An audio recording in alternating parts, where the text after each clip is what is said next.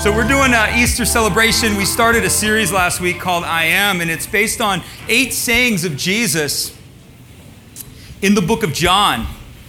And John was a guy who was a follower of Christ. He was one of the disciples, and he wrote the Gospel of John as an eyewitness of Jesus and the things that he had seen, the things that Jesus had done, the words that Jesus spoke.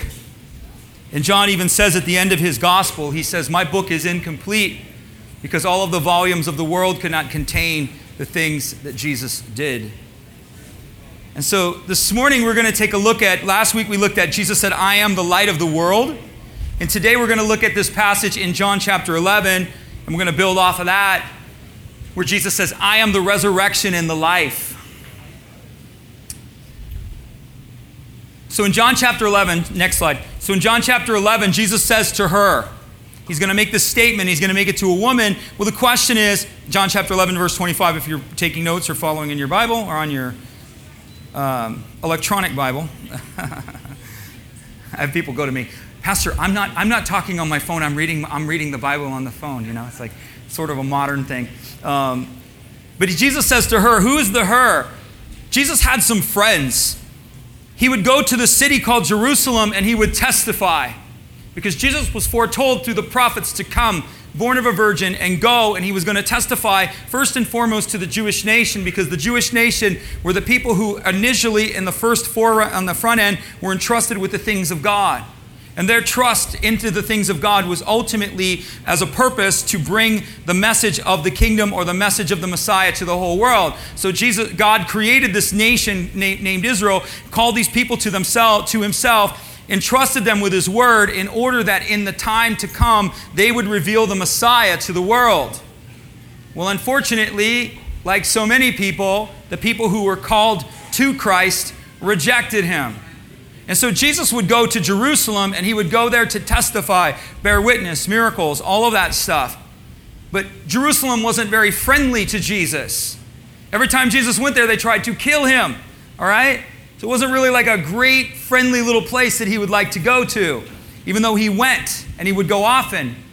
And when he would go to Jerusalem, he would not stay in Jerusalem. He stayed in a town called Bethany because he had 3 friends there. He had multiple friends, but these people were very close to him.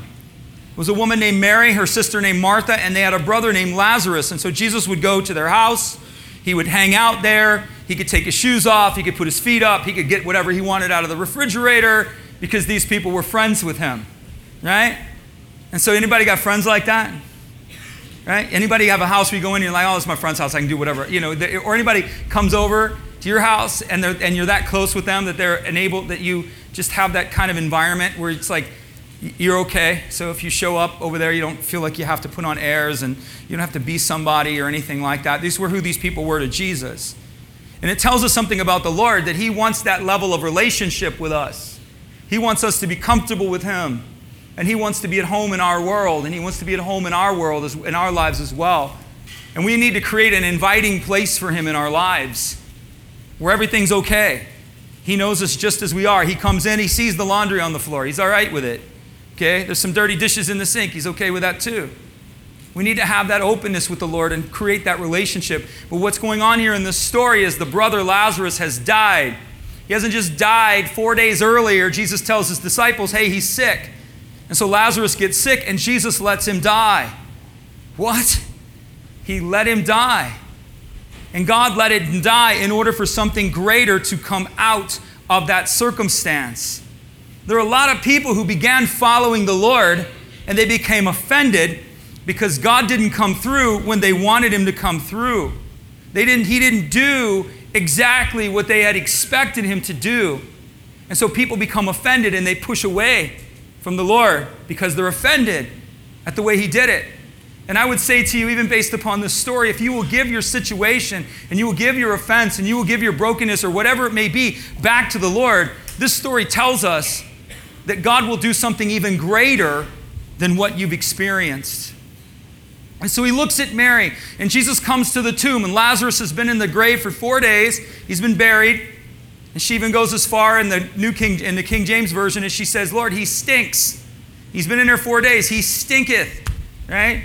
Like, it's stanky. He's dead. He's smelly. And she comes running up to Jesus and she says, Lord, if you'd only been here, he wouldn't have died. And Jesus looks at her and he says, I am the resurrection and the life. The one who believes in me will live even though they die. And whoever lives by believing in me will never die. That is an insanely profound statement that he just made. And it is insanely profound to the degree that he looks at her and says, do you believe this? I've just said something that is far and away impossible for you to achieve on your own. And I'm telling you that I'm the one who is the life giver. And he says, do you believe this? She says, I do. He says, I am the resurrection. He doesn't say, I give resurrection. He doesn't say, I give life. He says, I am resurrection and I am life. Jesus is not just the authority, he's the actual power of life. He holds not just the authority of life, he holds the existence of life because he is life itself. This is what he's saying. So if you do not have Christ, you actually don't have life. He who has the Son has life. He who does not have the Son have life. You have biological life.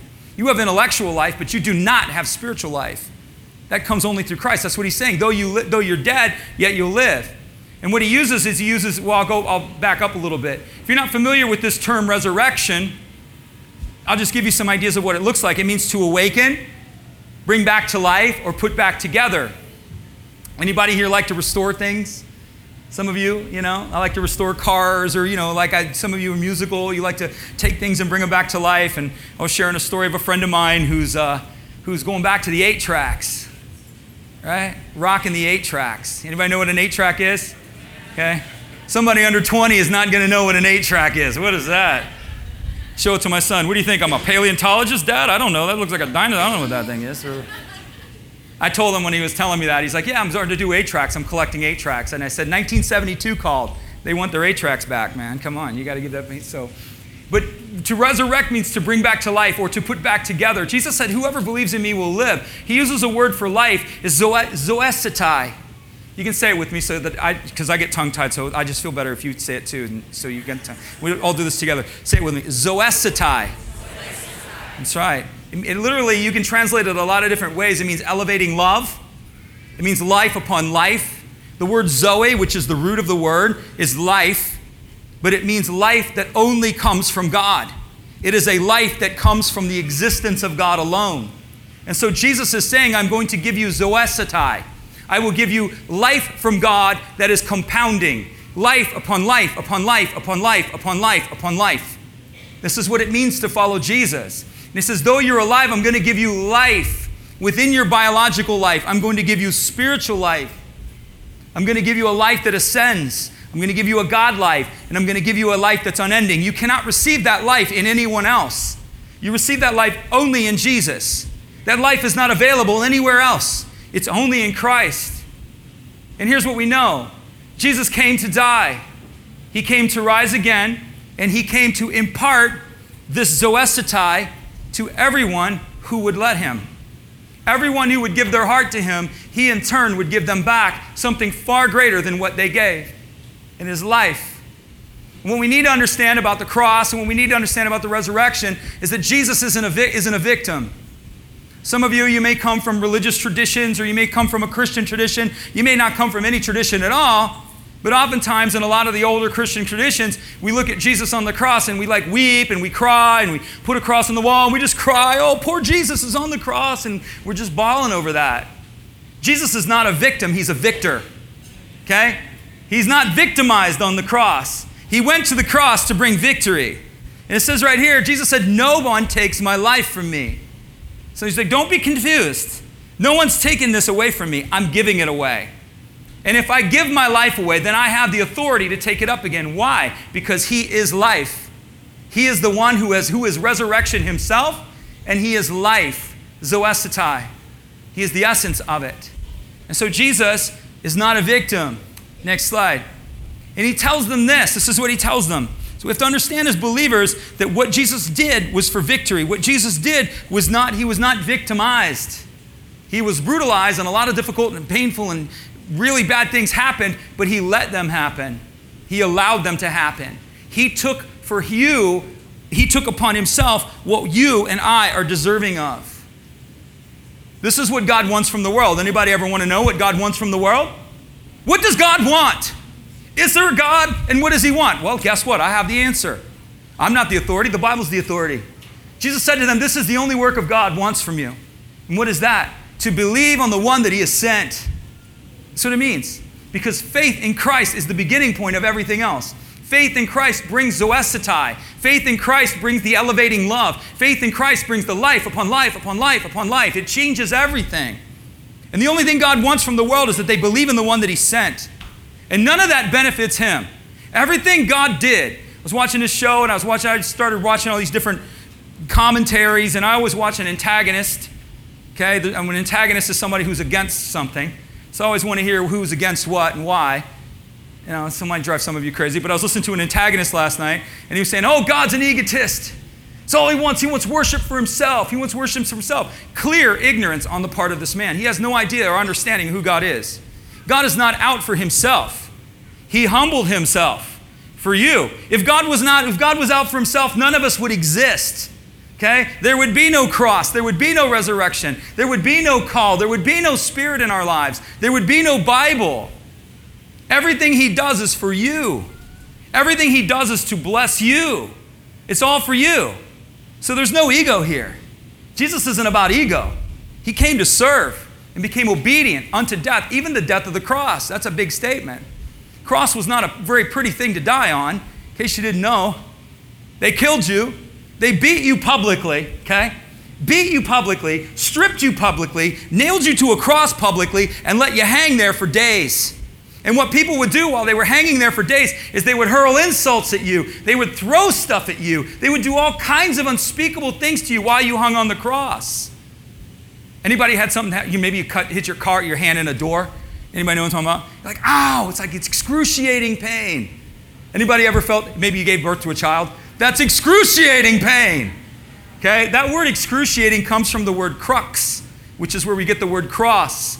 So the pain of the cross is likened to the highest amount of pain a human being can experience.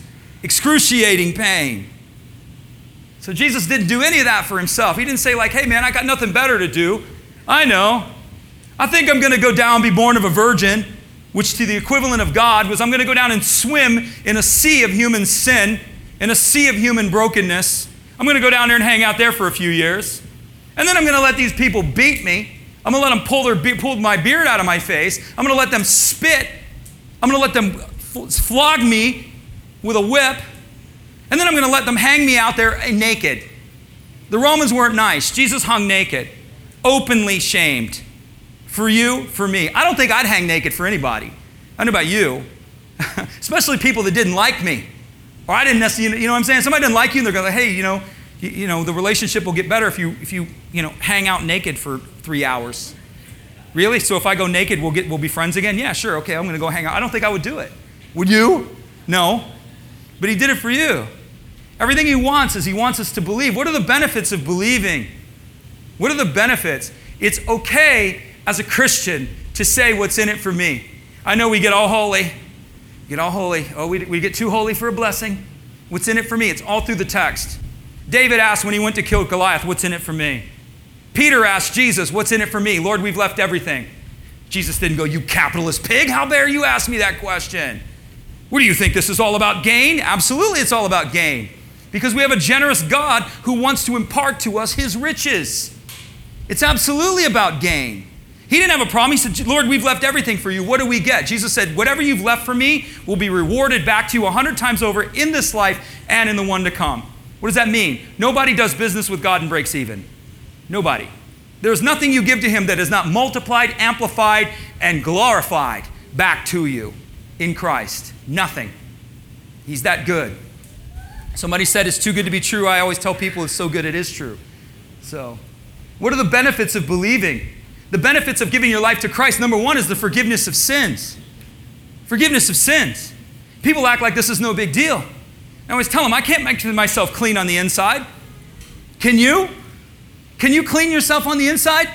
Can you get away with the guilt, the shame, the insecurity, the fear, the doubt? Can you clean that? You can't. There's only one who can. Acts 10 says this, all the prophets say it, and this is true, that those who believe in Jesus will be forgiven their sins through his name. You can have your sins forgiven. You can be completely forgiven. And the forgiveness in Christ, again, is zoesetai. It is a perpetual forgiveness. It goes on and on and on and on and on and on. To the degree that now I'm in Christ, I'm forgiven. God no longer looks at me as who I was. He looks at me as who I am. And He calls me into the future. That's how God orients to us.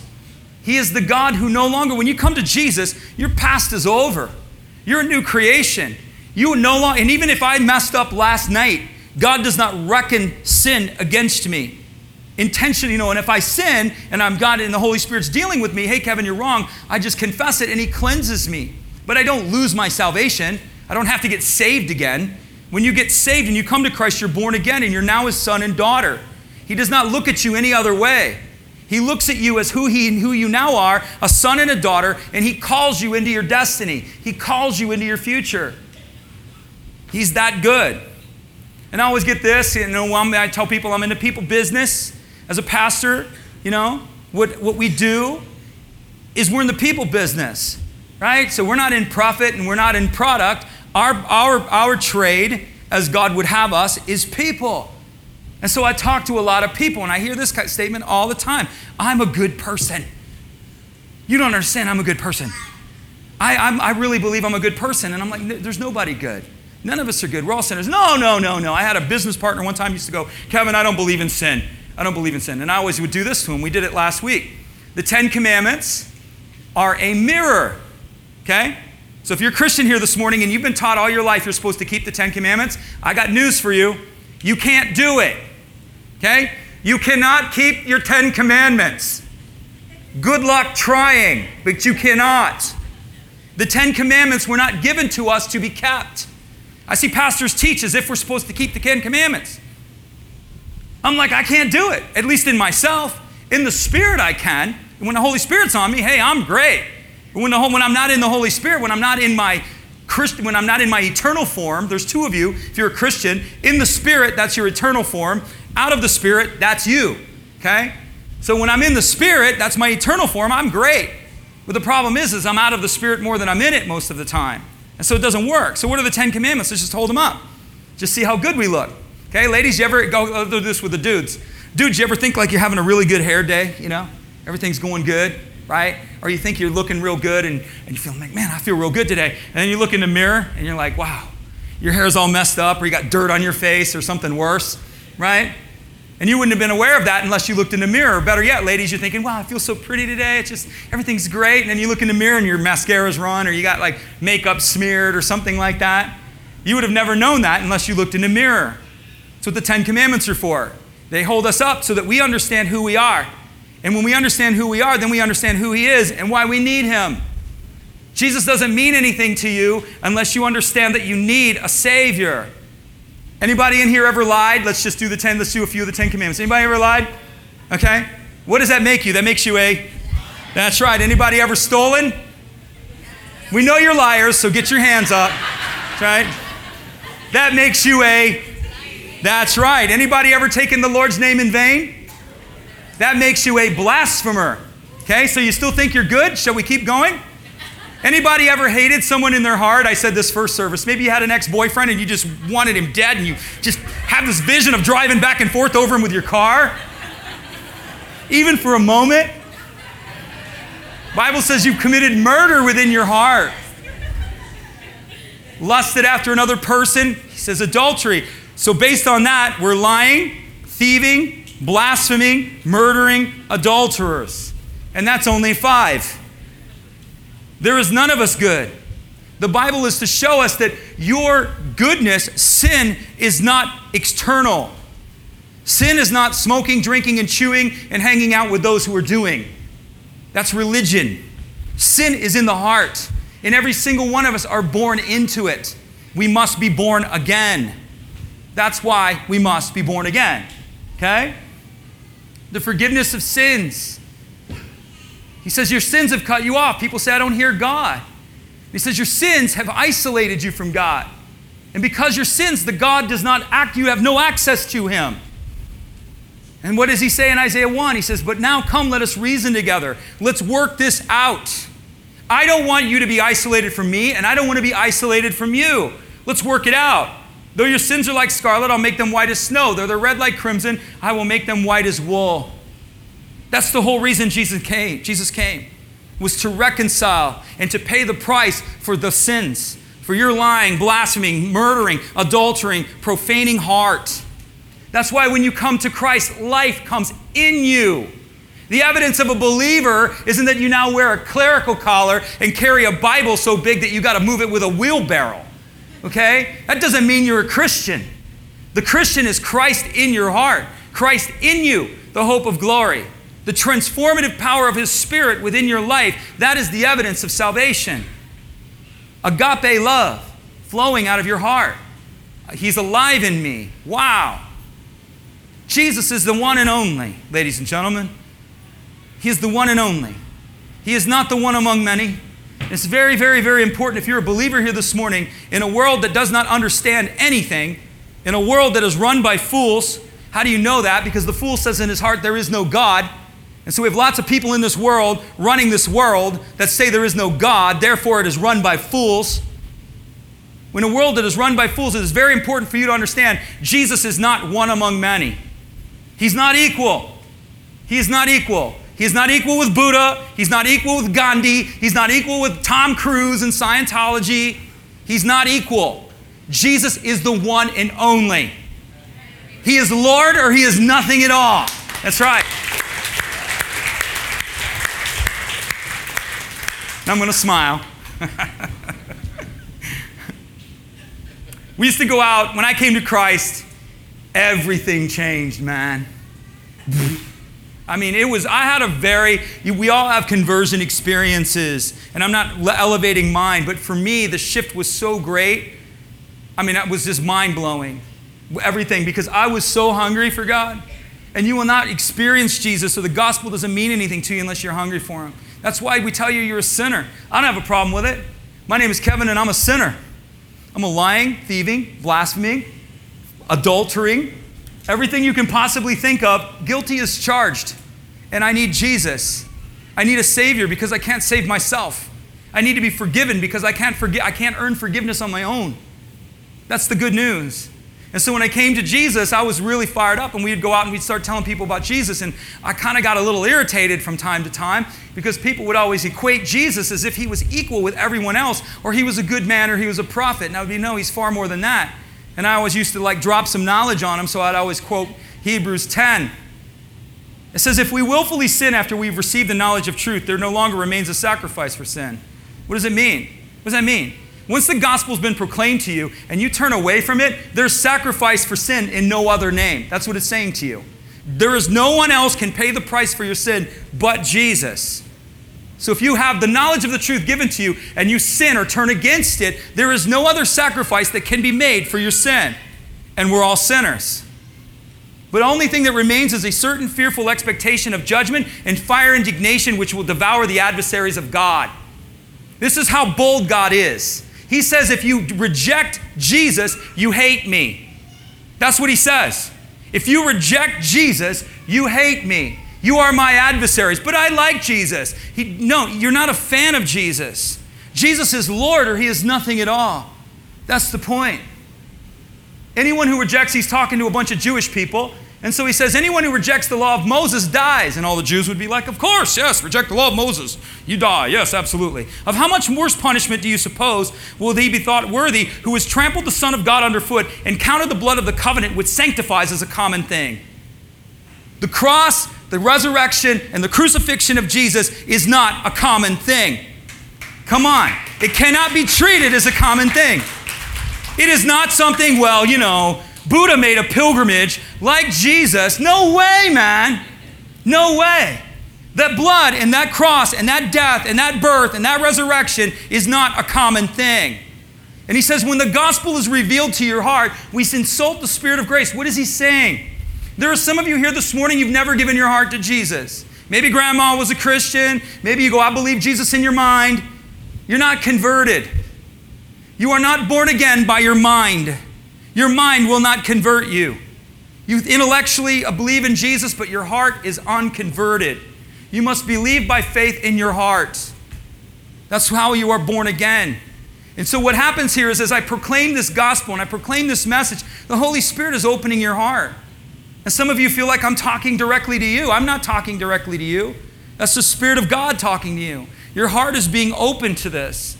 And so what it's saying is it's an insult that when God proclaims His gospel, when He says you're lost and you can be found, you are away from me, but I love you and I want you to come home. I'm your Father.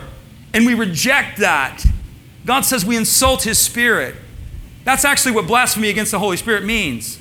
Right there. All manner of sins will be forgiven against the Father and against the Son, but profaning the Holy Spirit will not be forgiven. What is He talking about? He's saying that if you die in the state where Christ has been revealed in your heart and you've rejected Him, that is blasphemy, profaning, insulting the Holy Spirit, and you are lost. So what do you do? When the Holy Spirit reveals in your life, you give your heart to Jesus. That's what you do. Peter preached that message I read in the book of Acts, and when he got done with it, you know what they all looked at him? You know what he kept saying? He's like, guilty, guilty, guilty. You crucified Him. You gave Him up with lawless men. Guilty, guilty, guilty. You know what they said? What do we do? He showed them the sin. And He said, repent, return to Christ, give your hearts to Him, and be baptized. And so when the Holy Spirit's moving on your heart, if you're here and you don't know the Lord, and you're just kind of thinking, well, I thought I was just going to a church service. Well, welcome to Elevate, okay? Ain't no bunnies and chocolate eggs here, people. Well, except outside, maybe. That's okay. No, we want you to know the truth. We love you, so we tell you the truth. We love you because we want you to know Him. We want you to know Him. And so when the Spirit of God is dealing with your heart, give your heart to Him. Give your heart to Christ. Next slide. Okay, I'm going to move faster now. Next slide. Identity and purpose is another benefit. Let's just say this together. In Christ, we find out who we are and what we are living for. Most people don't know who they are, and they have no idea what the meaning of life is or what they're living for. And do you know why? Because that's only found in Jesus. You will never understand who you are and why you're here and what life means apart from Christ. We can go to Barnes & Noble, buy a bunch of self-help books. They'll help, but they're not going to answer the question. Only Jesus answers that question. The benefit of believing in Christ is not just the forgiveness of sins, it's the recapturing of your identity, the purpose for which you were born, and understanding that. Every one of us believes you were born with a purpose. If I were to survey the room, I don't think we would find one person that says, you know what, I don't believe I was on this earth for a purpose. Every one of you believes you're on this earth for a reason. You agree? Every one of you do. Because God has created you that way. He's put it in your heart. And the only way you know that purpose is in Jesus. Thirdly is power for living. It says God gives power to, let's just say, I want to say this together because I just want you to understand this because there's probably people in this room that are tired and people that are worn out, and I want you to know where you can be uplifted. So let's say this together. I'll lead it out. God gives power to those who are tired and worn out. He offers strength to the weak. Are you tired and worn out this morning? Jesus is your answer. He is your power source. And He says in Ephesians, I pray that you would be able to know the power that's available to you, the mighty power that raised Christ from the dead. Power is available to you. People are tired more than they are anything else. We're tired and worn out. And the reason is we have a power shortage. Okay? An electric drill is no good unless it's plugged into a power source or a socket. A blender is no good unless it's plugged in. These are useless appliances, useless tools unless they're plugged in. Our lives are useless without being plugged in. I didn't say they didn't benefit anyone, but we do not achieve our highest meaning unless we're plugged into the source. And Jesus is the source. Power to do what? What kind of power do we get? You get power to change. You can't change you. I can't change you. Your spouse can't change you as much as she tries. Or, yeah, right? Some wife's going, wow. Or a husband trying to change his wife. You can't change anyone. You get power to change in Christ. You get power to start over. Some of you need a new beginning. You're Christians. You get a new beginning every single day. Did you know that? His mercy's new every morning. Every single day you get a do-over. You get a mulligan every day in Christ. You get the power to start over. You get the power to keep going. Some of you want to give up. It's always too soon to quit, people. In Christ, you have the power to keep going. Philippians 4:13 says this, Jesus gives me the strength to face anything. Let's just say that together. Jesus will give me the strength to face anything. That's right. This is the benefits of believing in Christ, among many more. You have the strength to face your loneliness. You have the strength to face your doubts, your fears, your anger, your criticisms, your insecurity. It's all from Him. We draw from him. And that power is not available to the unbeliever, but it is available to the believer. So if you're a believer, draw on your source. Pull on his kingdom. Pull on his spirit, people. If you're not a believer, you need to come to Christ and you have access to these things. Next slide. Fourthly, eternal life. Jesus said, I'm God. And he said, I'm going to prove to you I'm God. You say, a lot of people said they're God, Kevin. People all the time are saying they're God. There was a guy here in Miami who was saying he was God, right? And if you move, everybody's getting a 666 tattoo because this dude was saying he's a savior, he's a Messiah, he's God. Anybody know that story? Yeah, exactly. He said he's God. A lot of people saying they're God. Jesus said, I'm not only God, I'm going to prove it to you. How am I going to prove it to you? Because I'm going to die and I'm going to rise from the grave. When they came together in Galilee, Jesus tells his disciples, this was no mystery to them. They understood what he was going to do. He said, I'm going to go to Jerusalem. They're going to hand me over into people's hands, bad people, and they're going to do very bad things to me. They're going to kill me. But on the third day, I will be raised to life. He says, I'm God, and I'm going to prove to you I'm God through my resurrection. And I hear people, these are the arguments. I don't believe Jesus rose from the dead. I believe they stole his body. Really? They stole his body. First of all, his tomb was sealed by a Roman seal. There was a Roman guard outside. Good luck with that one. Secondly, he was seen raised from the dead by over 500 people. Thirdly, a good percentage of those people that claimed he rose from the dead were killed because they made that claim. Peter was crucified upside down. James was beheaded. And it's my favorite one. Thomas was pulled apart with hooks. Hooks! What does that look like? I don't know, but that doesn't sound good. Okay? Doubting Thomas died for his faith by being pulled apart with hooks. Don't you think something happened to Doubting Thomas to make him want to give his life for something that he didn't believe before? Don't you think something happened? He went to India. That's where he died. And they came at him with hooks after he was proclaiming the gospel. And there's churches in the southern part of India to this day that are there from the gospel of Thomas being preached in that area. I met a guy, the southern in India, and he said, oh yeah, Thomas is very famous in my area. His blood was the seed bed with the soil of the gospel that was sown in that nation. And there are cities in southern India to this day that are dominantly believers because Thomas went there and died for the gospel. I'm not telling you to die, but I'm telling you something shifted in this guy's heart. I don't know about you. If I stole the body and you're coming at me with hooks, not fishing hooks now, okay? You're coming at me with like some reaping hooks and some crazy looking stuff, and you're going to pull me apart with hooks. You know what I would do? I was only kidding. We stole the body. It's not real. No, man, I'm serious. No, we stole it. But they all died to the man. Every one of them, to the man, died confessing that Jesus had risen from the dead. And then we have people saying, well, then he really didn't die. I had a guy trying to argue this with me. They gave him like sleeping medicine when he was on the cross. When they put the sop in his mouth, it made him go to sleep, and he just kind of hung there and slept. I'm like, really? We have to ask the question, who killed Jesus? People's sins killed Jesus. I understand that. But his executioners were Romans. Romans. Organized, professional killers. It's what they did all day. It's what they did every day. Professional killers these men were. You read in the gospel, the centurion is giving orders because he was responsible to execute these men. When a decree was given from the proconsul, which was Pilate, Pilate said, kill them. The centurion now was responsible to carry out that order. And if that order was not carried out and those deaths were not certified, that centurion took the place of that man, of the condemned. Not just the centurion, but his entire host. So the centurion would be there with 6 to 8, 10 of his guys, and if they did not kill the people that they were told to kill, all of them would take the place of the condemned.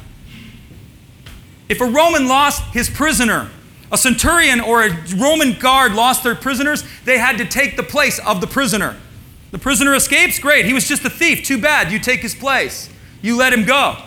That's why you see in the Bible and you see in history, historically, you'll see these stories even in history, where the Romans would execute their prisoners before they would let them go. Why?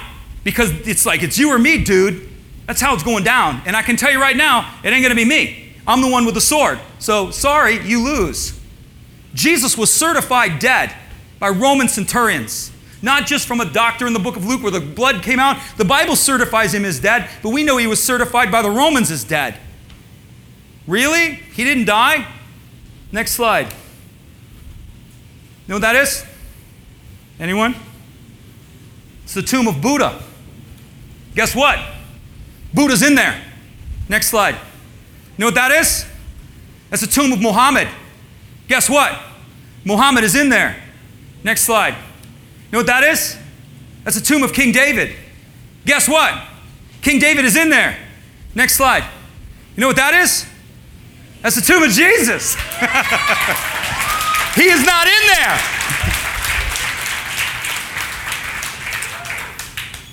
He is who he says he is. He is risen from the grave.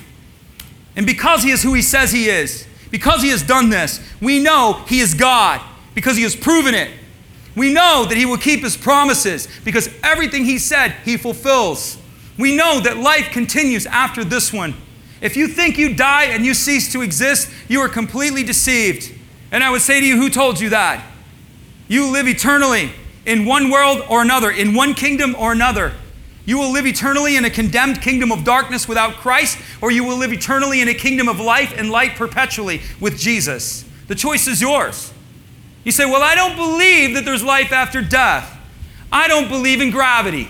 So let's go up on the roof and see if my belief has anything can overcome gravity.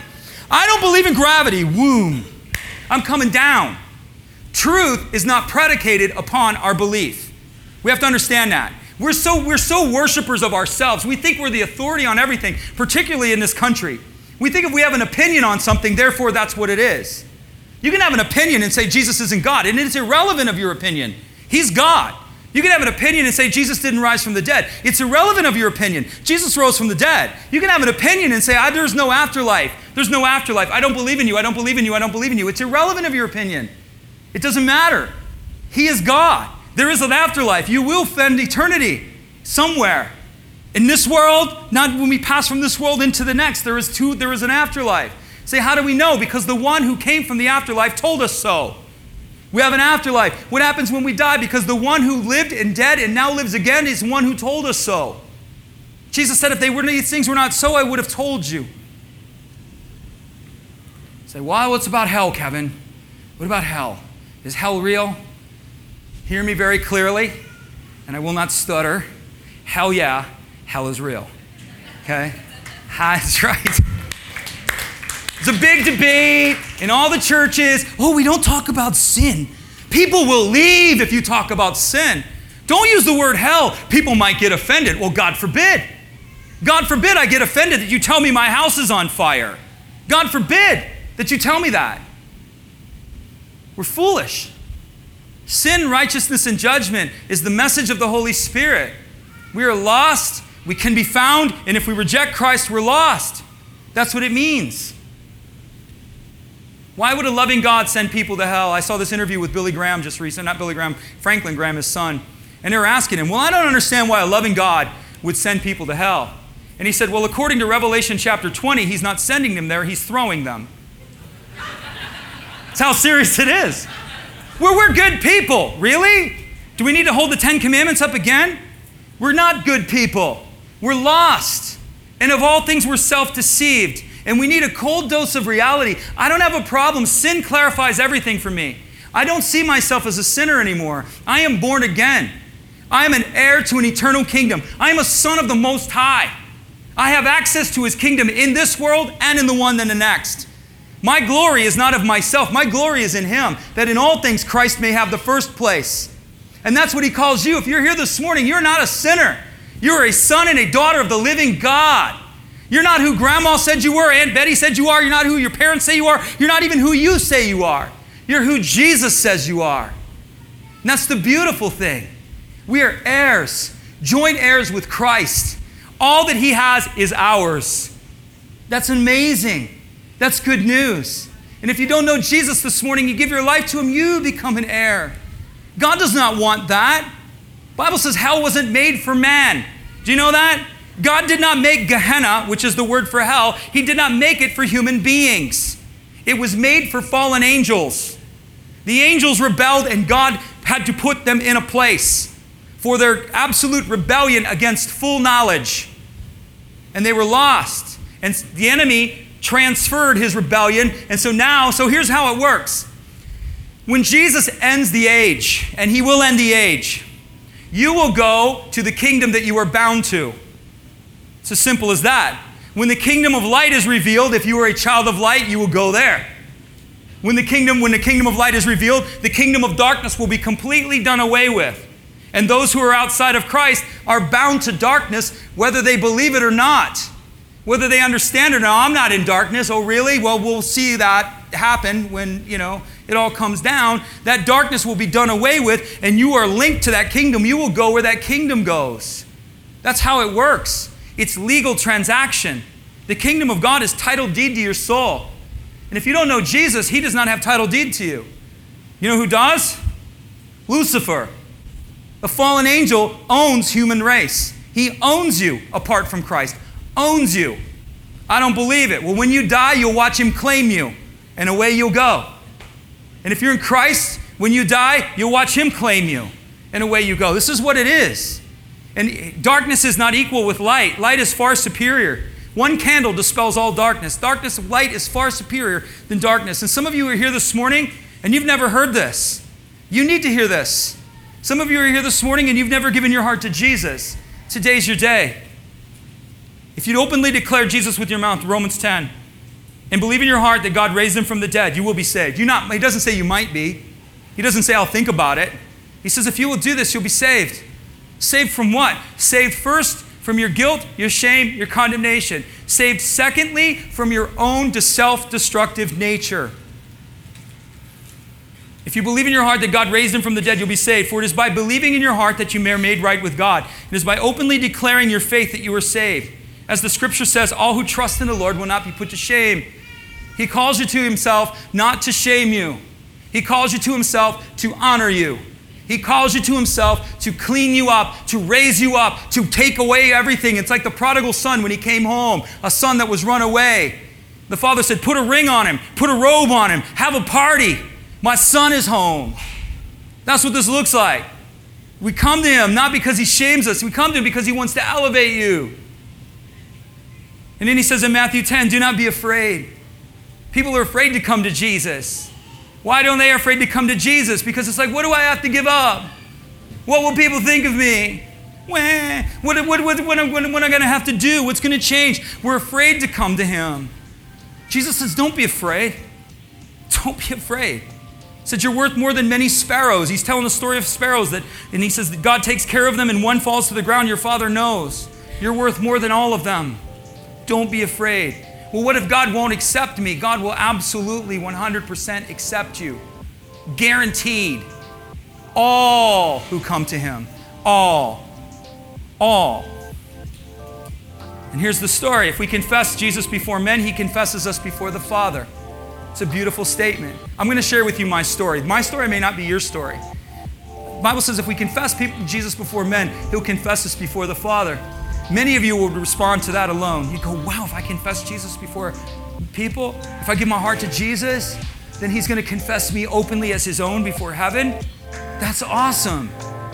Thank God for you. I wasn't that guy. I came to Christ on the next verse. If you deny me before men, you will also deny before my Father. That's my story.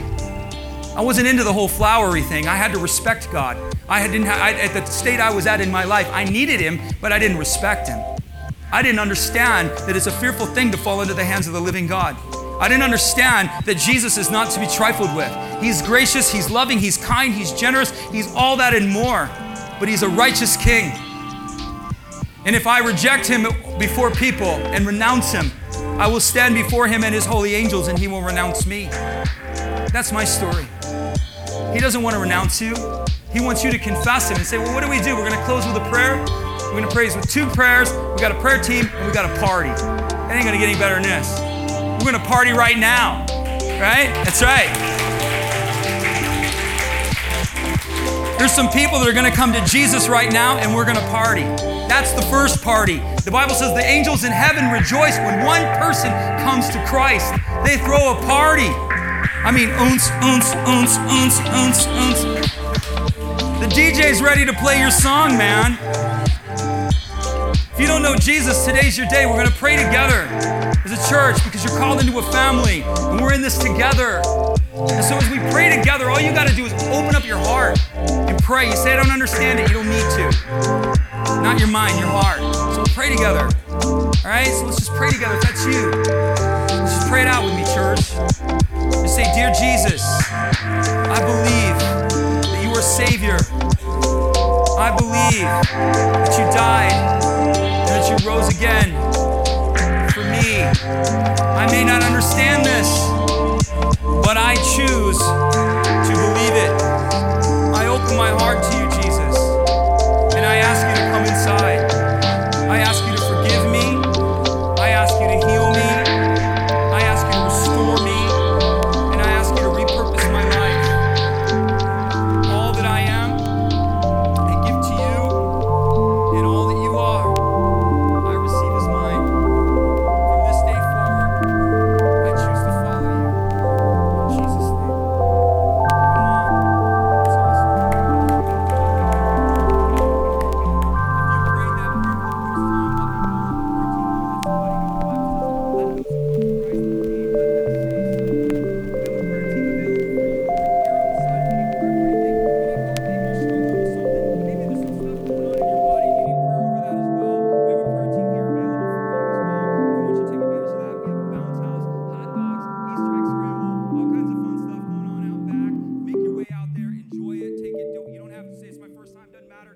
Grab a hot dog. It's on us. Do the whole thing. It's all good.